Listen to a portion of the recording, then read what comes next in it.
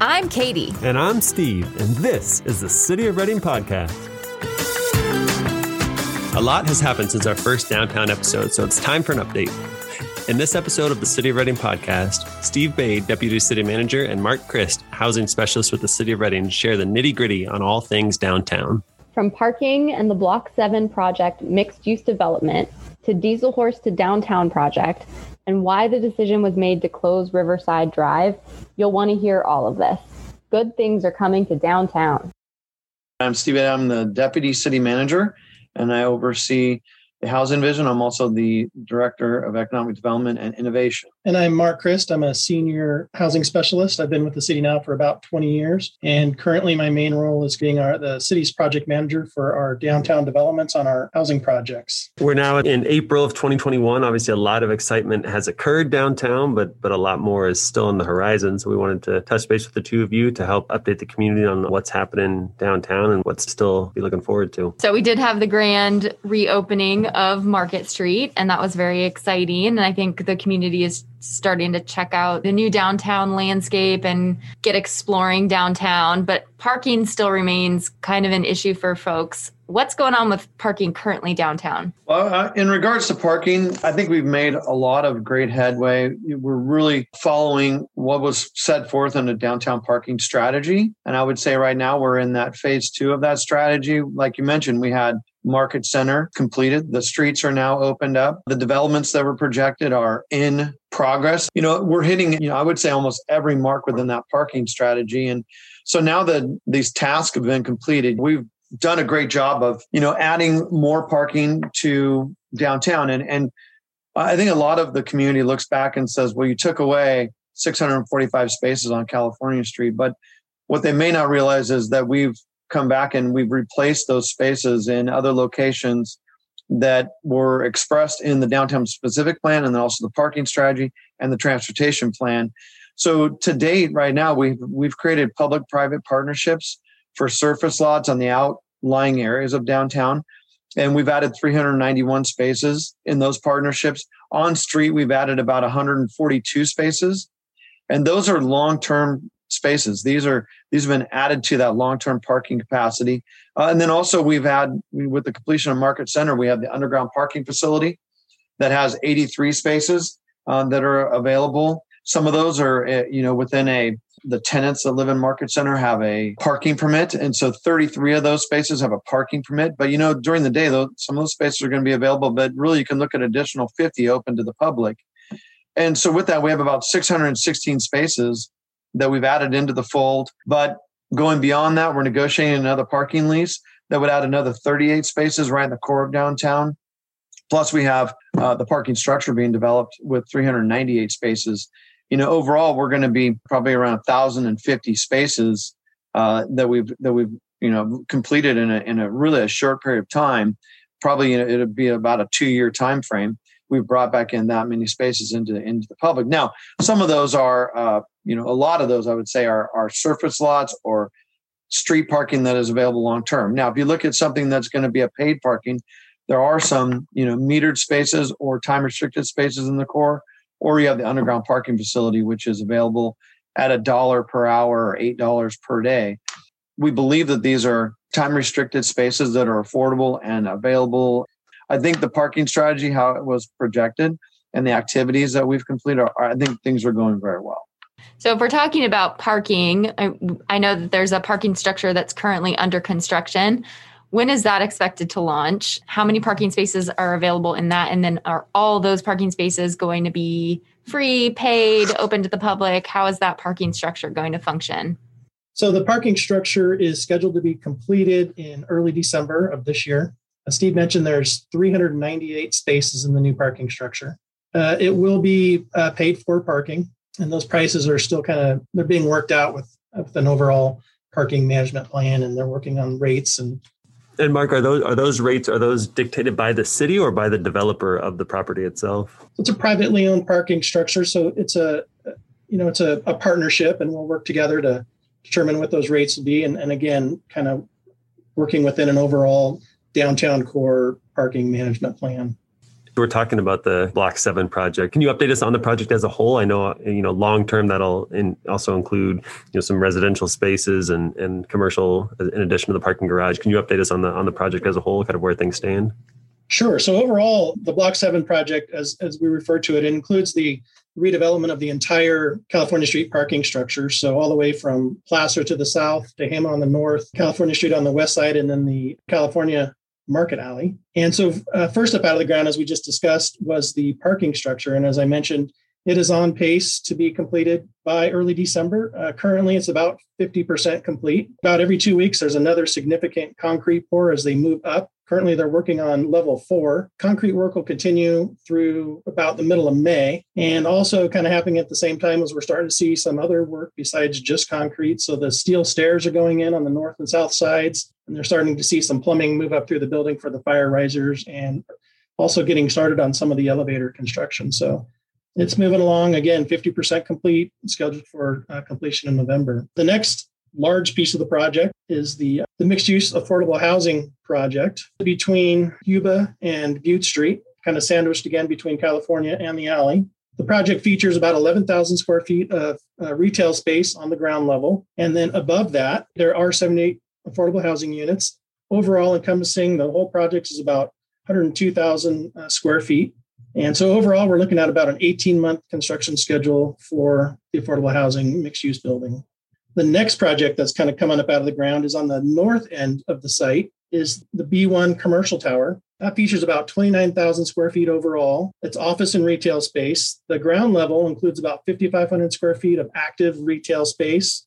And then at levels 2 through 5, it's going to be all dedicated to office space. Anticipated construction start for the commercial tower building is in early May and is also tracking on about an 18-month construction schedule. Third big part of the project happening would be the B3 mixed-use commercial and market rate housing facility. It's trailing right behind the B1 project. It's going to be about 4 levels and probably somewhere around 25,000 square feet. The architecture and engineering is just kind of getting started now. And so we expect to see the completed plans around mid-May. I know Modus Studio and DMARC Studio, we shared on the City of Redding social media channels recently their renderings of the project, and they look great, and they look different one might expect traditionally. Specific to the mixed-use affordable housing project that's kind of in the middle of that whole Block 7 development, it's kind of a unique design with the angled buildings. And what was the thought process behind that? And is there an advantage to it, or is it more just stylistic? Well, I think it's a combination. A lot of thought went to it. A lot of considerations. Obviously the architecture wanting to kind of fit within downtown and pay some respects to the history of Redding, but also bring some new architectural styles and some new exterior finish looks to it. But overall design really was to capture some of the views from downtown. One of the things that I learned, just as you go up vertically in downtown, the views are absolutely spectacular. The building is laid out to take advantage of the views downtown and allow circulation through the building. Those bottom levels, as you mentioned, the building is consisting of 3 separate wings. We've got a north, south, and a middle wing, and they're connected by bridges. The spaces between and through the buildings feature courtyards and active open commercial space and retail space where people can have potentially outdoor dining and outdoor retail space, as well as just place for the tenants to have courtyards and enjoy Redding's beautiful outdoor weather. So it's just a whole combination of factors that the architects settled on. And you're right, it is unique. It's going to be beautiful. And we're excited to share some of those images. This is just the beginning for downtown. I mean, there is a lot more work going on. I mean, I think everybody's really excited for Market Street to open up and for Market Center to open. And, there's a lot of excitement around that, but there's so much more coming. Of course, there's another street circulation project coinciding with all this, similar to what we saw with the Market Center and the downtown street circulation project. So all those plans have been approved, and it's going to rebuild the California Market Alley. It's going to extend Butte and Yuba streets from the alley west out to California Street. And the look of these new streets will be similar to what we see with the Market Center project and Market Street and Butte Street, with the combination of pavers and decorative concrete and asphalt, some of those landscape amenities, and in terms of the trees and the tree grates and the rusted metal, truncated domes to delineate the streets and path of travel in those areas. So it's going to have that same beautiful look that was really well received. And so it's really going to complement the project and just extend that really quality look of the streets and the pedestrian ways through the core of downtown. So that's all happening, kind of coinciding with all this construction work. And that's going to start, it'll be built incrementally up and down the alley, as well as Butte and Yuba streets, starting this summer, and 100% completion of those streets probably in early January of 2023.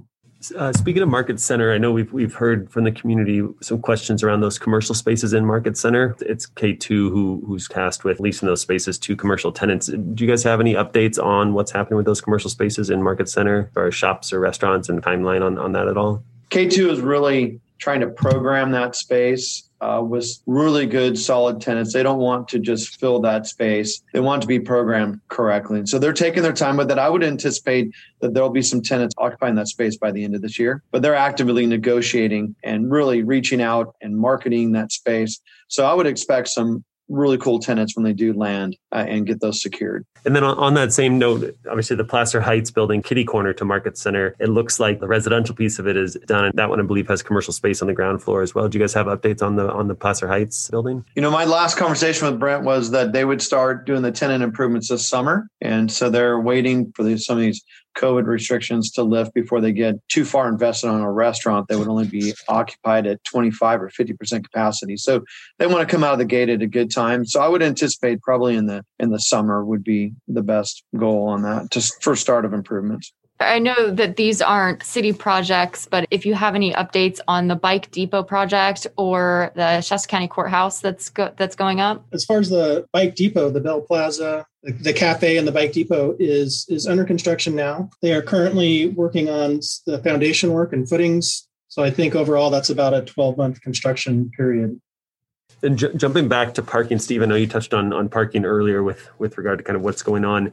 One of the other pieces of that is now the spots on Market Street adjacent to Market Center up and down, and some of those side streets that are 2-hour parking that will soon be enforced by the parking officers. Can you talk a little bit about that? The new sections of Market Street, Butte Street, and Yuba Street are now under a 2-hour time restriction. They are signed. They're not metered, but they're signed, and they'll be monitored. We will begin to enforce those parking times within that area. It's really important because as property owners are starting to program their commercial space along those street frontages, we want to have turnover parking in there. And so we're doing it to support the local businesses and the small storefronts that are down there. And just it's really an amenity to help them out. And, that's why we do it all throughout downtown. I know that there's a question from the community. They always think, the city's just wanting to generate revenue. And that's really not the case. The case is we're doing parking management because downtown has limited parking and we want to create turnover to support the businesses. And so we keep that effort. And now that more activity is downtown, it's more important for us to keep that parking management as one of our number one priorities to keep that flowing, keep the turnover happening.